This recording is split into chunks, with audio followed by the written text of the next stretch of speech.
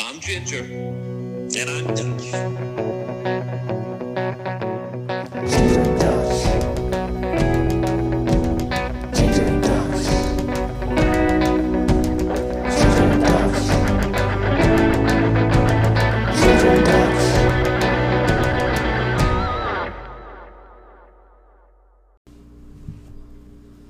All right, folks. Welcome back to another episode of Ginger and Dutch on the Ginger and Dutch podcast here. Special shout out to our sponsor, Maui Gym, for the sponsorship. We got a fantastic contest running right now. Free pair of sunglasses, over $300 in retail value. You can enter on Ginger and Dutch 1 on Facebook, Instagram, and Twitter. Dutch, let's get into this tonight. We just came off a huge day at the PGA of Ontario Championship. You were the honorary starter. Yeah, I was able to sneak in there and catch a few of your announcements until they gave me the boot. But I can't wait to see the video that comes out. Yeah, it was 2 fantastic days at the golf course. We had a fantastic champion. We were a little close on our picks, which we'll get into when we talk to golf. But let's get her rolling. NHL, we did fantastic. For all those people that ribbed us about not knowing hockey and stick to football and golf, well, shame on you. Last time I checked, Big Ginge, 6-2 with the Chicago Blackhawks, who you got ripped about. So you picked an upset at 6-2. I went 5-3 with the Montreal Canadiens and Carey Price stealing the show. Yes, you did. So 5-3, 6-2. I don't know. You do the math. That's 11-5. That's damn good. Better than any prognosticator betting. That's for sure. So CBS Sports, ESPN, TSN. We were ahead of all of them on our predictions. So stay tuned, because here comes our picks for the final 16 and the actual playoffs starting. They're actually going on right now. We're in triple overtime. Columbus and Tampa Bay. I'm calling it the revenge series. Let's talk. Let's figure this out here. Where are we going? yeah, let's get in right into it with the East here in the NHL. And like you said, it's the official NHL playoffs have begun.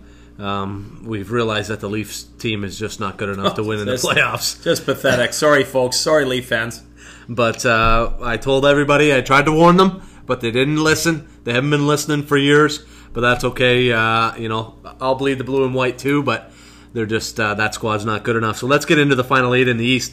And we'll start with a surprising Philly squad that came out in the round robin and just dominated everybody. And they're playing your lovely Montreal Canadiens, who Dutch picked a couple nice upsets on that side. So that's a 1 versus 8 matchup. We know it's really a 1 versus 12 matchup, but let's start with that one first, Dutch. You've got to stick with your Canadians, no? Of course I'm sticking with them. I'm sticking with Carey Price, and I know we can all say Carey Price stole the show, but Pittsburgh really just didn't play that good. Carey Price in those 4 games, I'd say a game and a half, he was dominant. But I did say Philly, Montreal in this round, even though they flip-flop, which we knew this was going to happen, listeners, so we knew we weren't going to be bang on with the predictions as far as who they were going to play next, but Montreal's going to take them down. It's going to go long. It's going to go 6-7 games. I have it at 7, but I'm sticking with the Price is Right. Philly's hot. Philly's hot right now. I gotta go against you like I always do, and All right. and you know what? I'm not buying into Montreal winning in 2 of these series. Okay, they got by Pittsburgh. Yeah, and I lost on my Pittsburgh. I thought it was the swan song for Crosby and the boys, but they just flat out didn't show up. They didn't even look like they wanted to be there. So. No, but Philly's motivated. They dominated Tampa and Boston and Washington in the round robin series. I think they're ready to go. They've got a talented squad. Well, hey, I got to go against you. I'm taking Philly. That's the first series that we're going to disagree on, and I know there's many more to come, because I think, sticking with the East, the Boston Bruins against the Carolina Hurricanes, who looked very good in this little prelim. But I'm going to say Boston wakes up here. I'm going to say the Bruins wake up here, and I got them whipping them down in 5. It's I think they just coasted through, and I don't think they really cared who they played coming up here. I'm taking Boston, 5 games to take down the Hurricanes, and I know you're going to disagree because we chatted about it. I agree. in one aspect and one aspect only, that the Bruins took the round robin lightly. They were setting themselves up, getting themselves ready to go. We are going to see some Boston Bruins hockey from here on out, but I think the Carolina Hurricanes are ready to go. I think they're going to be able to withstand the test from the Bruins. The Bruins are going to try to play rough and rugged, and I think Carolina's going to outskill them, outspeed them. And I got Carolina in a de facto number 5 seed. We know that's not where they would have finished up in the true regular season, but I got Carolina on the upset. I got Carolina. They're my little sweetheart upset pick here in the East. 2 for 2 on disagreeance here. Well, you And suck now- because I'm going to beat you on this this little round here. Next up, what's up? So now we'll go on to the 2 versus 7 matchup in the what you call the revenge series. Like we talked about, we're in triple overtime. I don't know where we lie right now, Dutch. Still going. It's still going right now. So we both had Tampa going deep in our preliminary picks there. I don't think much has changed on that. And I just... Columbus had enough to get by Toronto, but I don't see them having enough to get by Tampa Bay. No, and I think all their guns are still there. You know, there was a little bit of worry with Hedman, but he is in the lineup tonight, and he has been playing limited minutes, but he's been playing. It's 2-2 right now. This is a big game, and this could be the biggest game of the entire series. Triple overtime. If Columbus does beat them, we're going to start to have to backpedal a little bit. But I'm sticking with Tampa Bay. I'm calling it the revenge series, like I said. Hopefully, we can update you in the next 10 minutes before when we finish up our predictions here, and hopefully Tampa can steal Game 1. Leaves us to the 4th series, which is the Islanders and the Capitals. Oh, my Barry Trotz. Blood My bath. Barry Trotz. You got Barry Trotz. I got Bloodbath. This is a good rivalry. This is the Metropolitan Division. This is a big time rivalry. These two teams have played in the playoffs before. They haven't. Yep. They don't like each other. I know it's not a major. You know, it's a little bit different, but they don't like each other. It's going to be a long series. Ultimately, Alexander Ovechkin takes it down 7 games. I've got Washington beating the Islanders. Well, you know, Dutch, 2020 has been an interesting year and with the COVID-19 pandemic, and everything's just been that little bit different. And I think the Eastern Conference Division in the NHL this year is going to be a little bit different. Are you just disagreeing with me on purpose? So that's 3 of the 4 series that were opposite? You're Well, trying to state your claim that you're the NHL guru now? I'm not stating any claim. Listen, I went 6-2 in the first round, and I'll have a little humble brag here, but I ain't stating any claim. You know that NFL is my forte, but I just think it's going to be a little bit different this year. I truly do, and I think that we got Philly, I got Carolina, I got the Islanders. I just think we're going to see some different teams in the Final Four in the East, and I think the Islanders are going to take them down. All right. It's just a little hunch that I got. You know me. Sometimes I don't need to back it up with stats or facts. Sometimes it's just a little gut feeling, and that's how I'm finishing out the East in this, top 8 in the first 4 series here in the Eastern Conference. Well, if we don't split 2-2 here, you're gonna have a huge lead in the bold predictions, as you've got a 1-game lead on me right now. So let's flip to the West. What do we got here? We got another 4 games to decipher. So we'll start off obviously with the 1 versus 8, Vegas versus Chicago. You know where I'm going with this, Dutch. The listeners know where I'm going with this. I don't think I need to say much more. Thank you. The Blackhawks were all business. And yes, I picked the Oilers to go deep. In fact, I picked them to go to the finals this year. And yes, I'm wrong. That's okay. I lost Pittsburgh, Yeah, so that's fine. You can take the beats. All in all, we like I said, we did good picks. But I think Vegas is poised, and I think they're going to take Chicago. I think that They look good. They look good. I think the little honeymoon's going to be over, and I think it's going to be a long series as well. And I hate to bend that whole 7-game thing, but it's going to be a 7-game series. I think Vegas is going to wear them out and outlast. And they're going to take them down. Yeah, that'll be the thing for Chicago is can they last with a tough, heavy style of Vegas. Vegas is a team that likes to get down and dirty, not afraid to get into the corners. They've got some good rough, rugged guys, and they've got some good scoring with Pacioretty and some other guys that have come through. So, and they got good goaltending too and good defense. Yeah. So they're a good squad through and through, and there's a reason why they're back up at that number 1 seed in the West. In their inaugural year, they went all the way to the finals, and this could be another run. But I got to go with my sweetheart Blackhawks. So that's 4 out of 5 that were opposite, which is really cool. This is getting fun. So let me pick the next one here. Let's go down to Vancouver, St. Louis. Now they had a playoff series. I think it was a couple years ago. They had a good battle. But I'm sticking with the Champs here. I think they're going to stay in it. This is the big series. They kind of lollygagged through the round robin as well. But I think they're going to step up. I think they're going to take down Vancouver in 6. I just think there's still a little bit too much youth there with Vancouver, not enough experience for playoff, and the St. Louis Blues are going to proceed to the next round. Dutch, I'll take one step back here, and I'm going to agree with you. On this one. I'm going to agree with you on this we got a winner. We both had St. Louis going through into the semis in the West in our original picks, and we can't back away from that. You nailed it. St. Louis did what Boston did. They lollygagged through, but I just think they're a flat-out a better team than Vancouver. Vancouver, it's just too much up and down with Vancouver. And unless your boy Jacob Markstrom shows up in net, that's the only way I see Vancouver sticking with this series and being able to push it to 6 or 7 games. Yeah. And even then, I don't know if they've got enough to get through. I just don't know if they've got the scoring. They're young up front with Besser and the guys. They're still learning. They're still learning how to win. They're still going to learn how to win in the playoffs. And a veteran St. Louis squad. Tons of experience on St. Louis. And they're Stanley Cup champs. I mean, tons. Yep. There's just too much there. Too many pieces there to lose in the first round of the official playoffs. You can't disagree on that. So, can you hear that, listeners? Can you hear that? That's the Avalanche rolling. You can hear it. Listen to it. Because that's the Colorado Avalanche rolling over the Arizona Coyotes. Because this isn't even going to be a series. It'll be done in 4 or 5. The speed, the talent of the Avalanche. I had them going deep into the playoffs.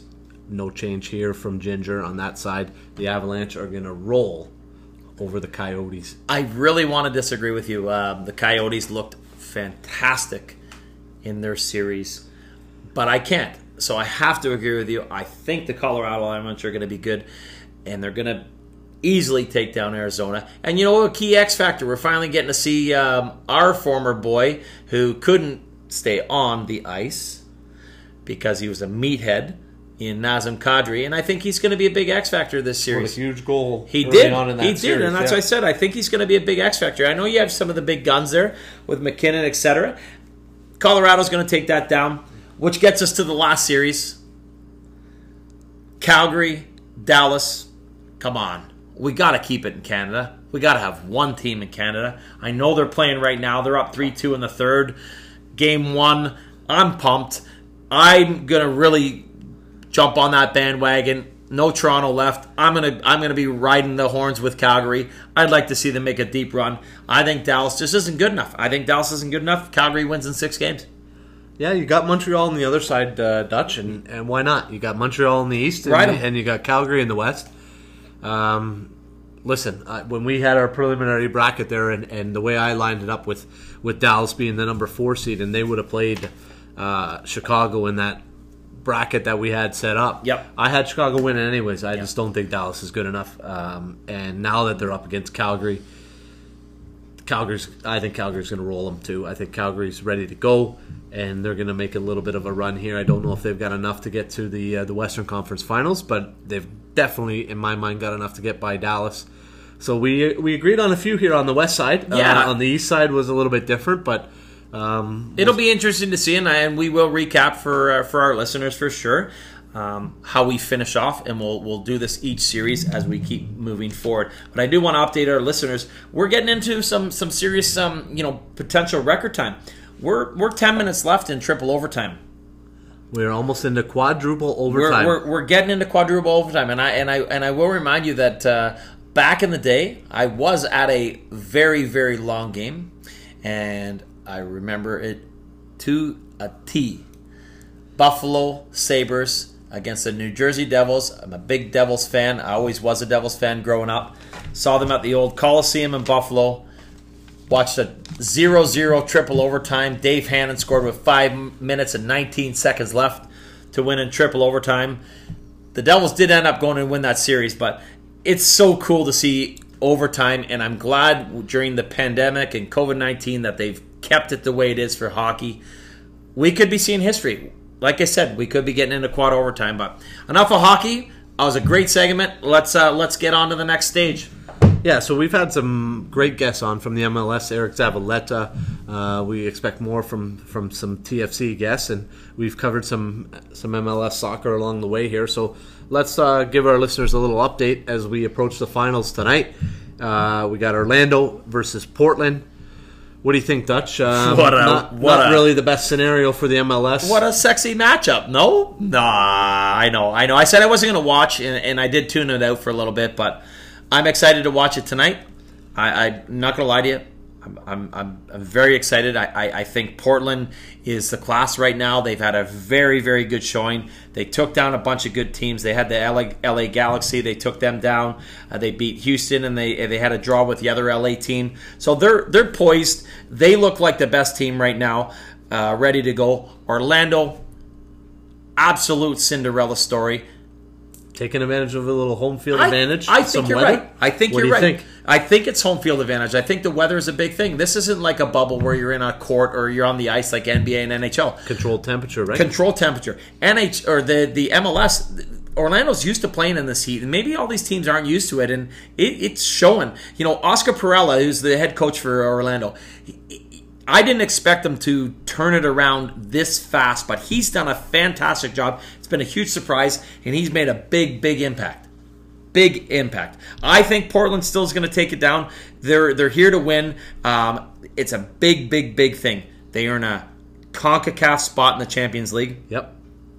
They've got some big boys that have been stepping up through the way. You got Sebastian Blanco. You got Jeremy. I'm going to say his name wrong. Ebabizi. They're going to be the difference makers. I think they're going to take him down tonight. I think Portland wins 3-1. That's my prediction. And you got a little cash on the line tonight. There's some money on the line. So these guys are playing for something here. Yeah.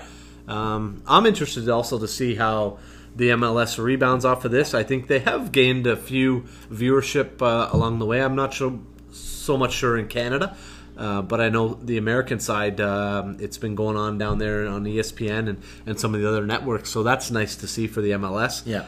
So it'll be interesting to see how they spin it off into their season, because I know that's something that we talked about on previous podcasts, Sure. about how they could get things rolling. Well, yeah, and it was a standings changer too, right? So some of the standings have changed, and I think it's good. And, back to the coaching. I had some good constructive criticism from one of our listeners regarding NHL and coaching and that he disagreed. How much it matters, yeah, right? and I think so. And I took it back, and I'm like, yeah, okay, maybe you're right. I'm gonna, we'll agree on a little bit of it here and there, but soccer's a big thing. And you know what? If you can buy into a system with soccer, because there's very limited goals and the way they control the field and ball possession, and depending on if they're going to attack or if they're going to defer, these guys make a big difference, and there's a bunch of new coaches in the MLS, and like I said, back to Oscar Perella, or Pereja, I should call him. He's done a fantastic job with Orlando, and they may be a big difference maker in the next couple years. If they're going to win this tournament, I see it being a 1-0 game. If they're going to lose, Portland's going to take them down with the boys. The big boys. Blanco's going to put one or two in, and I think they're going to finish it off. Up a little bit. Yeah, I think so. Yeah, and I think what is from NHL to a lot of these sports. Anytime to me, the more players you have involved, i.e., the NFL with 11 players on the field at any given time, 22 on both sides. Same with soccer across from European to MLS. The more players you have involved, the more coaching is involved, and the more coaching will have to do with it. I don't think any of our listeners or nor us can deny that fact. Yep. When you got to coordinate 11 guys, or you got to coordinate even 5 guys, for instance. NBA, I kind of give that the exclusion because we know that the ball's in the hand of one person. The best player is the best player. LeBron James, Kyle Lowry. Okay, we talked with Paul Jones about OG opening up the offense and giving him, but effectively at any given point in time, whether it's 15 seconds on the shot clock or Crosby's carrying it in past the blue line, the puck or the ball is going to be in the hands of the player you want it to be. The player's the player, and they're going to do what they're going to do. Yeah, but the more players you have involved, the less control you have as a coach, but the more control you have in the rest of the players around to be able to be in the right positions, and the more prominent that becomes. Totally agree. Yeah, totally agree. So, Totally agree. big night tonight. Obviously, MLB still holding on. Every single day we get more cases left and right and center and back and forth and different teams here and there. But our beloved Blue Jays are making their debut tonight in Buffalo. Yeah. What do you think? Obviously, Buffalo's spruced up that field. They've done some good things. Sure. Guys are going to be familiar with that field. Well, we were just talking about that. And, it's a shame that, you see a former Blue Jay who I liked, even though he wasn't everybody top of the list. But, Stroman opted out. I did see that. Right? There's another guy opting out. But, yeah, no, I'm looking forward to it. Tonight's their home opener in Buffalo. And you're right. There is tons of familiar faces. Listen, they're 5-8 right now. They're not off to a good start. Now I know that's 13 games in. They're getting close to a quarter of their season already done with the 60-game season. Yep. But you got Vladdy, you got Biggio, you got Bichette, you got Peterson. All these guys have played in that place many a time. They're familiar. Now we're starting to get some home field advantage here. I think this is the time that they can turn it around. They've been off to it. Listen, Vladdy's been terrible, okay? He's batting .240. He's only got one dinger. He's off to a terrible start. Biggio's off to a terrible start. He's batting under 200. Their team is not good. Now, a bright spot, you got Teoscar Hernandez. Yep. Okay, the guy's had 15 hits, hits, 4 dingers, left, right, 7 RBIs. He's rolling, man. He's doing great. Bo Bichette. Bo Bichette, we don't have to talk. We know he's a legit star, of course, and of course the kid, right? Nate Peterson's had 2 starts. He's been really Solid. really good, solid good. Their pitching hasn't been that good. Shoemaker and Rio have had one great start. Yep. Each, One and great then start each, yep. one terrible start, Yep. and then another mediocre start. So they're not getting quality pitching right now. But more importantly, you look at their runs. Come on, man! They're leaving guys on base. They're not putting any runs on the board. They're in a bad situation right now. And if they don't get any better, these other big teams, like you were going to say, the same old teams, the same old players, they're starting to perform. Can the Jays turn this season around? Do you think? Yeah, I think you've heard some of the guys on prognostication and with the MLB talk about. But what I see with the Blue Jays is they just got to get back to basics, and you nailed it there, Dutch. Is just start driving the runs in. Don't worry so much about hitting dingers. Let's just start moving base runners around the base pads, driving guys in singles and doubles, and getting back to ball on bat. It's not about 42 dingers this year. No, you're not going to hit 42 dingers. This isn't the New York Yankees. 60-game Yankees. season. That's right. And it's a 60-game season. There's going to be a huge asterisk around your season, Vlad Guerrero. There's going to be a huge asterisk around your season, Bo Bichette. Whether you win or not, and I'm not talking about a team perspective, but just about on a purely stats perspective, when you go to these MLB reference sites and all these sites, is everyone's not going to consider it a full year. They're just going to consider it what it is. That's right. So if you guys want to move forward and get used to winning and learning how to win, just get back to basics and start moving guys around the base pads and doing what you did on AAA when you guys dominated in Buffalo. Yes, So, that's right. That's right. Like I said, they're not the New York Yankees, right? Nope. I know the New York Yankees. Okay, they're 10-6, but you don't have the big bombers, even though they've lost Stan for a while. Judge is on fire right now. The guy's hit 8 dingers. He's at up to 19, 20 RBIs. Yep. Right. But then you flip it over and you look at the Oakland Athletics. 12-4 start. Everyone in the lineup is producing. That's what we want the Blue Jays to be doing. Their pitching's been solid. They're a solid team that's not that they're doing everything right now. yeah, and I think that's what we want from the Jays. That's what we're looking for. Is the fact that let's take advantage of a shortened year. To me, the expectation when I look at the Blue Jays is this is still a very, very young baseball team. Yep. Still learning how to compete in the MLB. So let's just play these 60 games Yep. and maybe do things a little bit differently to try to take advantage of it. And Yep. if it doesn't work, it doesn't work out in the end. But let's get some confidence up. Let's get some hitting the ball. 230 and 200 for these big name guys that we had a little bit of a higher expectation for. Unacceptable. It's just not what we're looking for, and let's change the approach at the bat. Yep. And see if that helps a little bit. Yeah, unacceptable for sure. And before we get into the National League real quick, what about the Donnybrook? Oakland Athletics, Houston Astros. Like, come on. Are we not over this? You know, there's a big dust up. They have a big brawl. You know, they're throwing the ball at big old Fires called them all out. And they had a bench clearing brawl. Like, sorry, I thought you guys said you were over Houston Astros. I mean, they're a bunch of scums. The entire team. It's ridiculous. Except the fact that you made the mistakes, you did what you did, but you're gonna call out your buddy and your former buddy, and you're gonna beat him and cause a big brawl. I wish they would all got their heads knocked in.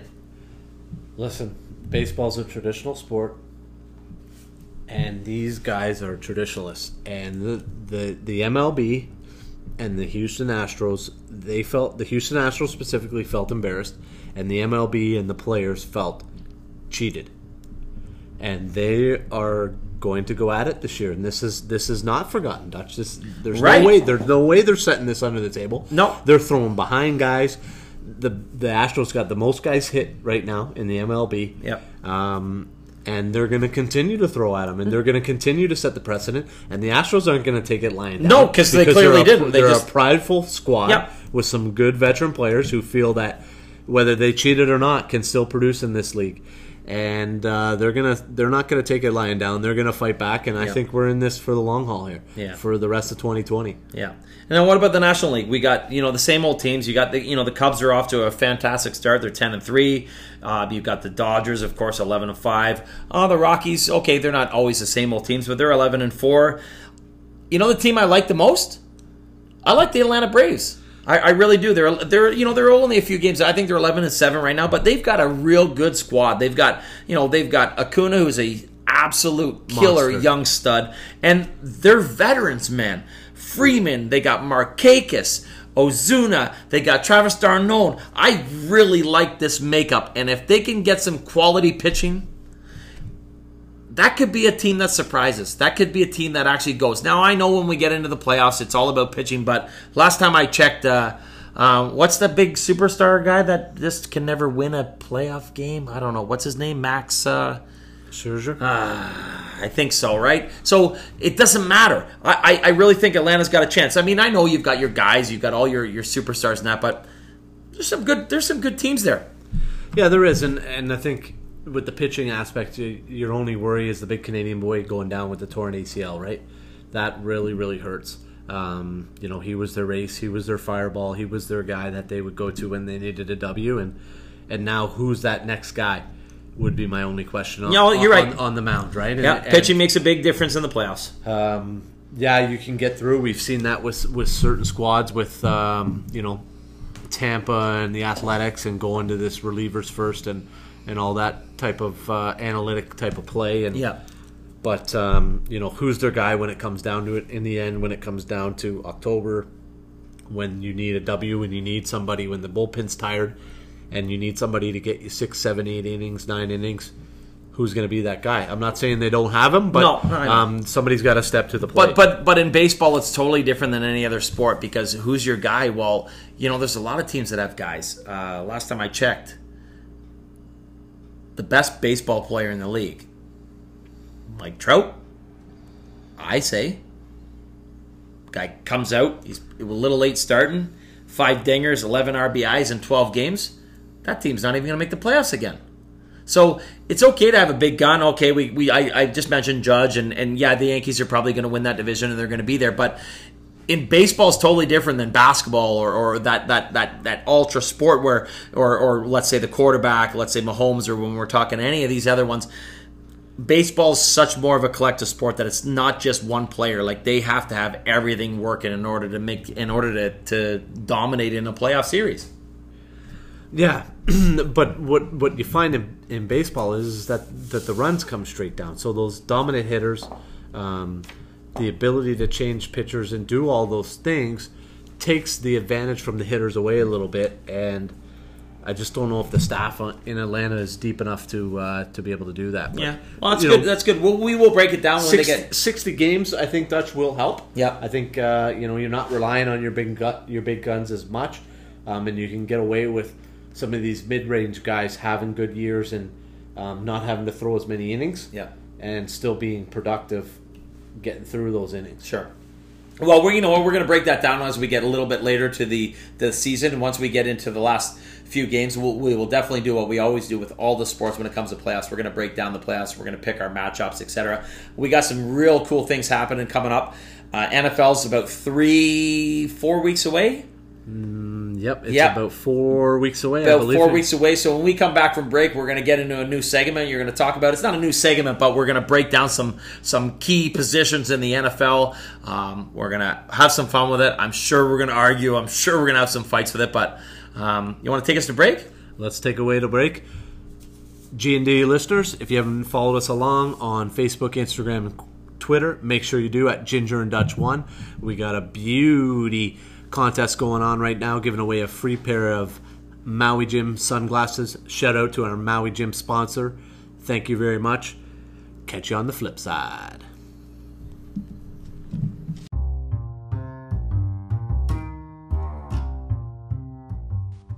It's not Starsky and Hutch. It's Ginger and Dutch.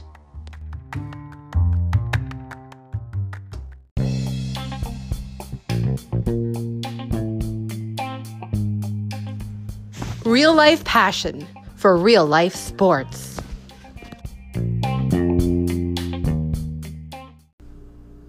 All right, listeners, welcome back from break. Hope you enjoyed a little segment there from Ginger and Dutch here on the Ginger and Dutch podcast.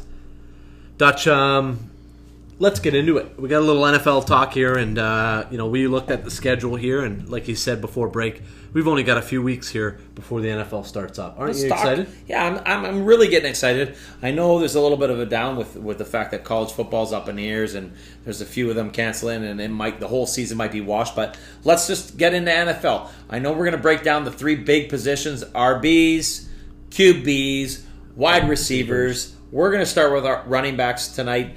We're going to go top five, and it's top five. Maybe I'm wrong. You and I are going to argue here, but it's top five running backs currently in the NFL on where we see fit. Is that how we were going to go down this road? That's what we agreed to argue. Okay. Top five running backs here in the NFL, and I know you're going to use that point because we've discussed a little bit before, but I'll let you start off with the running backs because I know there's one running back that's close to your heart. I won't call you a homer, but he's close to your heart. But I'll let you start off with the running backs, and next week or 2 weeks from now, we'll get into the wide receiver position. So start us off with running backs here. All right. Now, I'm going to base mine a little bit differently, just based on their ability to play the position the way they want to play the position. Meaning, if you're a running back that's a pounder and ground pound, no problem. But if you're a running back that can catch, that can run, that can block, this is where I have my positions. And I know you're going to say, oh, well, he's a Band-Aid, this and that. I don't care. I don't give a shit. The way I'm looking at it is this. We'll start with top five, and I know there's 10, 12, and you're going to name them all off afterwards. But top five, and sorry, folks, this isn't fantasy talk right now, but top five. Kamara is 5 in my books. Alvin Kamara. He had a down year,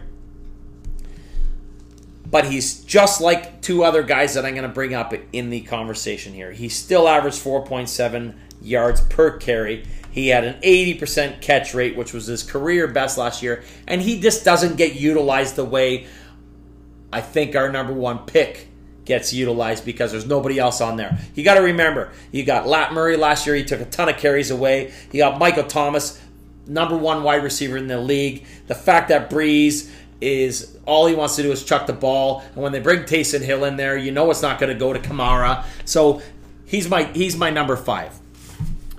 Yeah, I think with Alvin Kamara, I don't have an argument here. I had Kamara at 4. Okay. He is a very, very talented running back. He can do whatever you want, whenever you want it.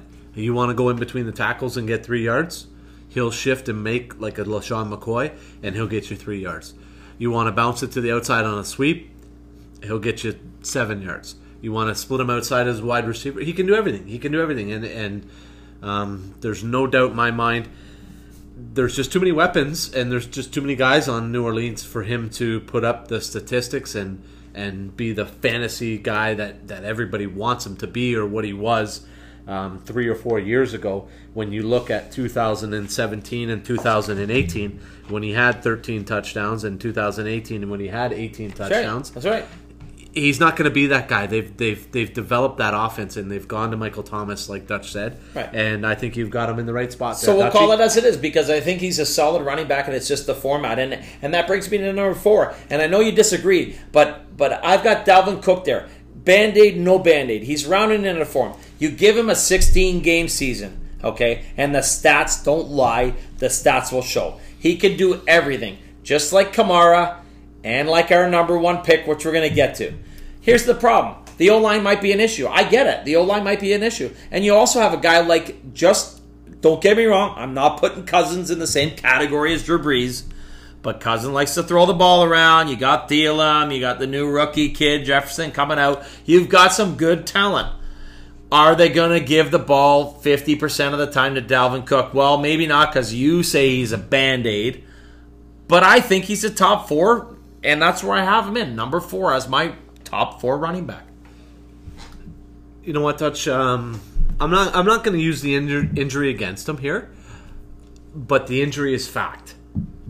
The kid had an unlucky rookie year there where he got hurt. He's missed a couple games in year 2.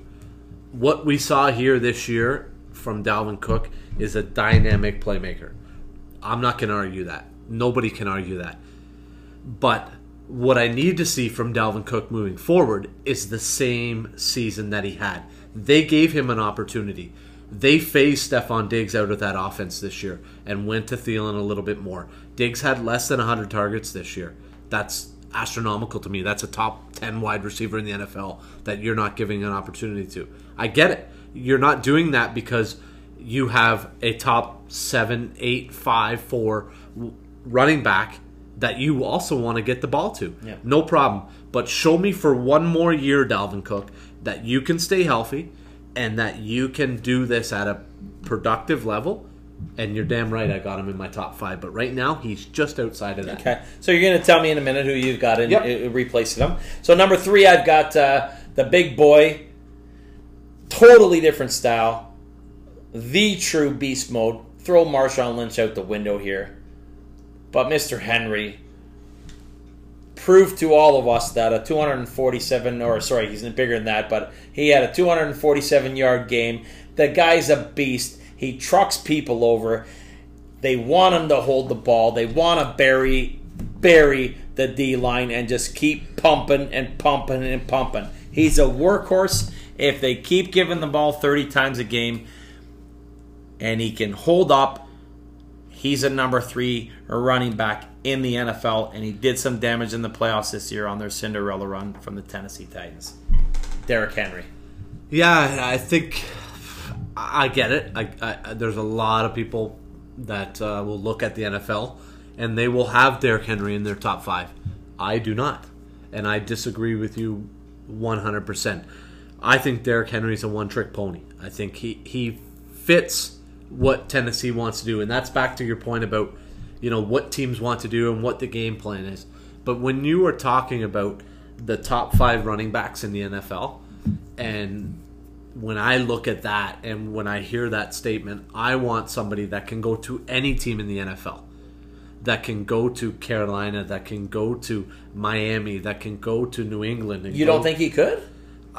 Yeah, anybody can go anywhere, Dutch. But what I'm saying is that they've got a great offensive line in Tennessee, and they've got a great head coach. We've talked about this when we did our AFC South breakdown. Yeah. That they want to play down and dirty, old school football. They want 3 yards in a cloud of dust, and Derrick Henry is the perfect guy for that. I will never argue any of that. Because the team's But to built tell that me way. that Derrick Henry is a top 5 running back in the NFL, I think you're full of shit. So you're gonna throw in a guy like Ezekiel Elliott probably in your top 5. You're damn right I will. Well, why? Because they have the same offensive line. Derrick Henry's way better than Ezekiel Elliott. Ezekiel Elliott's developed a game where he can catch He the football can out of the barely backfield. catch the ball. That's only because they have it set up that way. I don't think he can catch shit out of the backfield.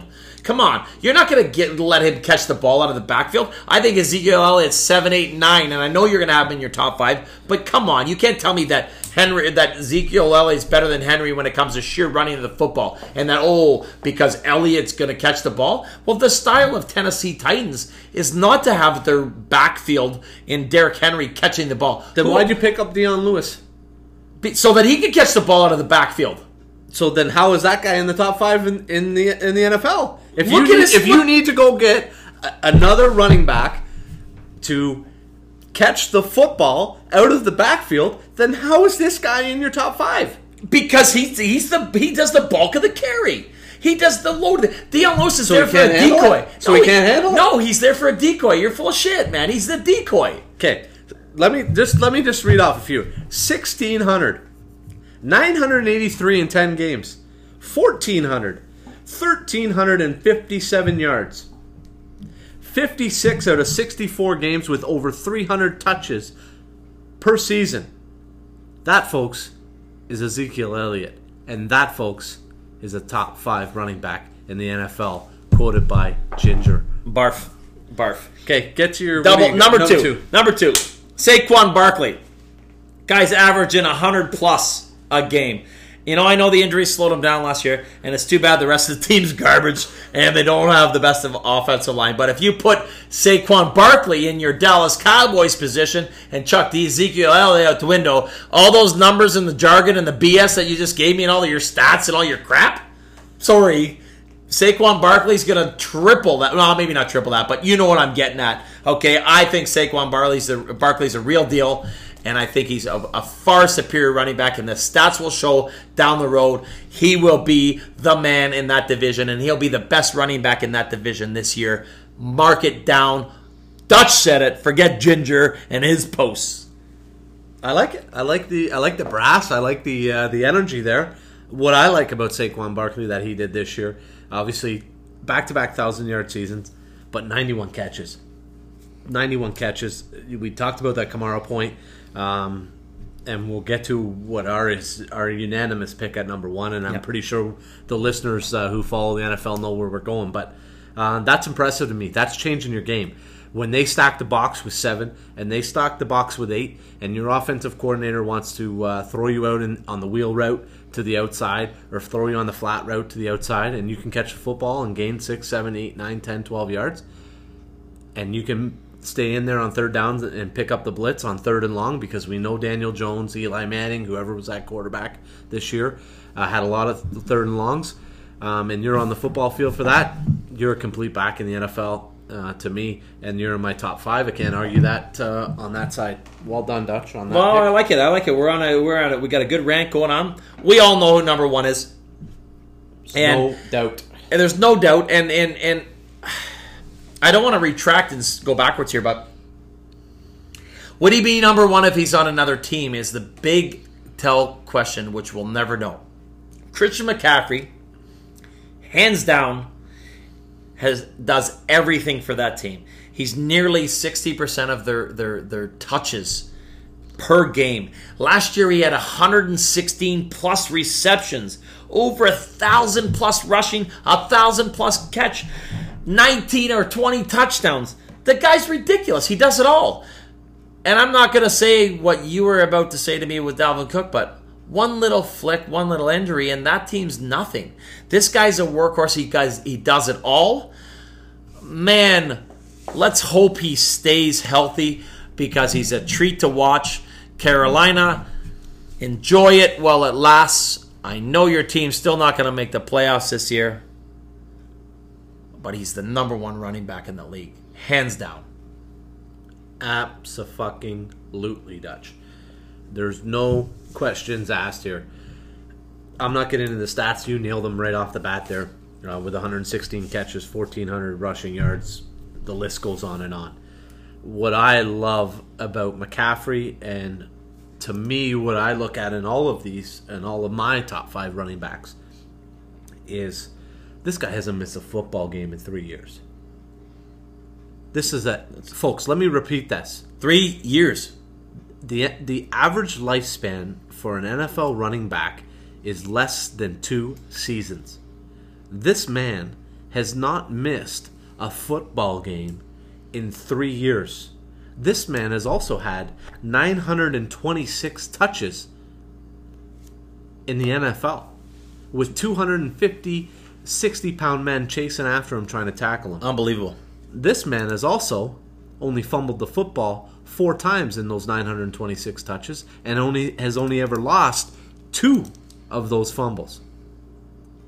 This is by far the best running back in the NFL. Nobody can argue that. If you want to argue that, you can go out to left field in Buffalo. You can go play with the Blue Jays because ain't nobody listening, because Christian McCaffrey is the best running back in the NFL, period. Well said, and it's just too bad that he's not on a winning team right now. He's trying to make it a winning team, and I can't remember where we have him predicted. I have to look back into where we had, but I don't see them making the playoffs this year. But McCaffrey is the real deal. So well done, great job. Can I run down my quickly? Yeah. Quickly? Tell me where you were because I know you threw me for a loop with. We're going to argue about Zeke, no problem. But you threw me for a loop with one of your other guys in there. So fire away. So from 5 down to 4 for me, I had Saquon at 5. I had Kamara at 4, which we were very close there. I actually had Nick Chubb in there at number 3. Which we're going to talk in a sec. Yeah. Yeah, I think Nick Chubb's a dynamic playmaker. I had Zeke at 2, which we laughed at. Which I laughed at. Yeah. And I had McCaffrey obviously. So why Nick Chubb now? And I like Nick Chubb. I think he's top 10 material for sure. But why Nick Chubb? Like why do you see him in there? I'll go back to my McCaffrey point. 2 seasons, hasn't missed a football game. Okay. He's played in every single football game. Yep. 32 for 32. I love the fact that he was over 1,000 yards rushing in his first year. Yep. 1,500 this year, and Yep. the receptions are starting to come up. Yep. He's up almost to 40 receptions. I see him as just a home run hitter. He's the type of guy to me that can just take it to the house at any point in time. Yep. And when you put up 1,500 yards in the NFL, and you're splitting with Kareem Hunt Yep. on the backside of last year, Yep. and there's some other options in OBJ and Jarvis Landry. Yep. I think that you're going to be a top 5 running back in the NFL. And a little sleeper pick that I see coming out of Georgia this year for our fantasy football fans out there, DeAndre Swift, out of Georgia, same college as Nick Chubb. Guys, just take a peek. DeAndre Swift is the same type of running back. He may not be the home run hitter as Chubb is, but this guy can do it. He's shifty, and he's going to be a solid, productive running back in the NFL.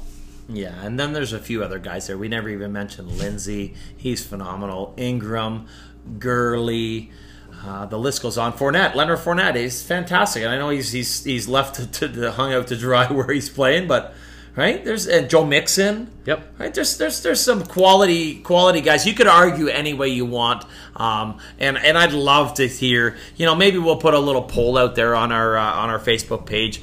Who you think the top 5? Just no reasons why. Just who you think's top 5 running backs. And I'm not talking fantasy, folks. I just want to know who you think top 5 running backs are. And don't be homers, Chester. Don't be homers. But let's have some fun with it, okay?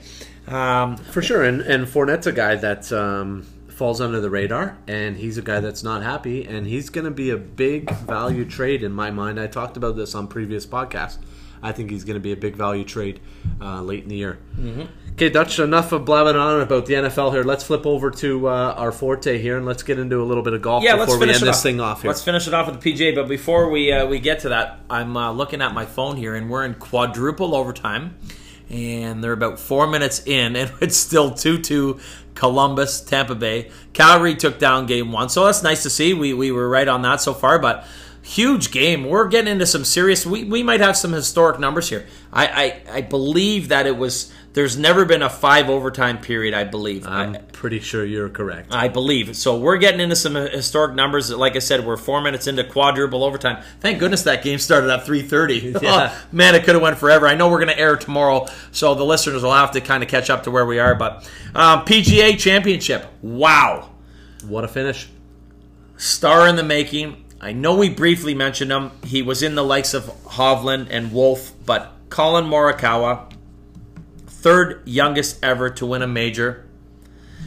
He stands in the likes of Jack and Rory, ahead of Tiger just by a couple months, but what a show. What a golf course. I'm so envious that I didn't get to play there. I know we're going to get back. We still have our tickets. We're ready to go. But the shot of the tournament, the shot of his career, 295-yard par 4 on the 16th hole. And we talked about it today at our local Ontario PGA Championship, having a short par 4 reachable, which we saw some of our local pros knock on the green and won. Phenomenal.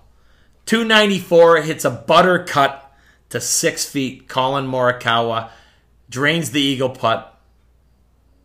What a finish. What a champion. What more can you ask? PGA Championship, 5 holes to play. You've got 6 guys tied for the lead. You got a mixture of guys that have won majors before and guys who haven't won majors before. And comes down to a young California kid. Did CBS, Jim Nantz, and the crew take it that little step farther as they always do? Of course they did. Mm-hmm. They're trying to build the next star. They're looking for that guy. We've seen that the whole way through. The only guy that we've really been able to hold on to here in the last 10 years, you know, you look at the likes of Rory McIlroy and Brooks Koepka is the only guys that have continually won multiple majors. Every time this new young guy wins, Jordan Spieth, Justin Thomas, these guys, and then the next star, and it just kind of fades off. So let's just pump the brakes on this kid. Let's just have it like a nice bottle of wine. Yep. Let's just sit it down, let it rest, let him play golf, let him be who he is, and let him develop. Yep. And maybe we will have that nice bottle of wine in 5, 6, 7, 8 years.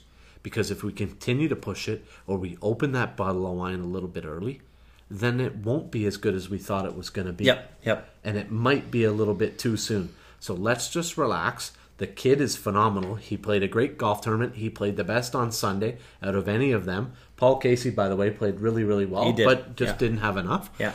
But let's just relax on it and let him be.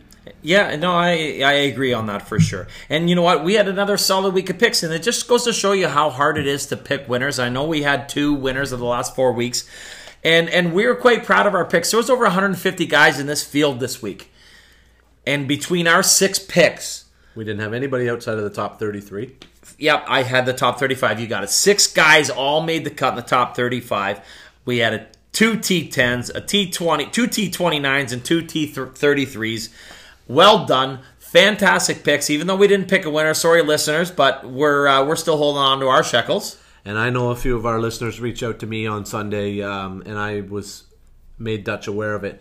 A few of our listeners made a few bucks off of even those picks. So, yes, yeah. A couple of the FanDuels, a couple of the other the picks where you're making multiples and into these little pools. So well done, and thanks for trusting in our picks. We got some beauties coming up. I want to just touch on Tiger real quick. You know what? He's going to be ready. Don't you worry. He's gearing up, and even his own caddy called him out. Joe DeCava, he called him out a little bit in a jokey way. You're going to see Tiger start to play in these last 2 or 3 events for sure, leading up to the FedEx, and he's going to gear up for the U.S. Open at Winged Foot. I think he's going to be a factor there, and no doubt we all know he's going to be a factor at the Masters, even if it's cold. I do not care. I still think he's going to be a factor there for sure. So, what about what happened today at our golf course? Come on. Wasn't it an unbelievable spectacle to watch some of the local pros in Ontario play and fight for the PGA of Ontario Championship? Yeah, an absolute honor as a local head golf professional and you as a director of golf, John, to host a tournament like that. Really, really proud to have it at our local golf course, and what a finish. We had one of our local pros, David Sheeman, birdieing 4 out of the last 5 holes. Canadian Open representative, 2 or 3 time. Victor Tuchalski taking down the tournament. -6, great score. -6, 68-70 on a tough golf course at 6,800 yards. So extremely proud to have that, and Yeah. I'm sure you are too. Yeah, absolutely. And we had some fun. We made some funny picks there, and I had Mr. Nick Kenny. He finished T4, and you had Billy Walsh, who finished T15. So even we can pick those guys too, and we still had a good outing. Yeah, we're just hot with our golf picks right now, so keep tuning in, listeners. Fire it up. Let's go. What do we got here? The Wyndham this week. Yep. It's a little bit lower field, but you start off. We got some great picks. I got an awesome sleeper for you guys this week. There we go. Sedgefield Golf Club. Really excited. North Carolina. I wanted to talk about it because I know me and you have been to North Carolina ourselves a few times. Yep. I know how fast the greens are down there. Playing Cedarwood Golf Club, Golf and Country Club, Piper's Glen in the local area, half an hour away. Some of the fastest greens that we've ever played on. Yeah, absolutely. And I'm going to pick some guys that have shown some good form and some sleepers. So my big gun, as we always do, I'll start with my big gun of the week. Showed some really good form, finally showed up, getting used to the new golf clubs, getting off of Homa, and that's Justin Rose. Hold on. I got the same pick. You know what? And the reason why I picked him, I picked Justin Rose as well. I got him in the top spot here. He wins these type of meaningless style events, and you know, he's had a top 10 finish here. So go on. I like that pick. Yeah, and I think he's finally starting to feel comfortable with his game. He's got that little buttercut back, and I think Rosie's ready to show up, and I think he's going to be back on track here in 2020. Love it. My solid pick. He's shown great form. 3 top 20s. I think 4 out of the last 6 events he's been inside the top 25. Harris English, the big boy, Southern boy. Like it. Real solid. Hits the ball a country mile. Harris English is going to be my solid top 10 pick of the week. And my sleeper, Harold Varner.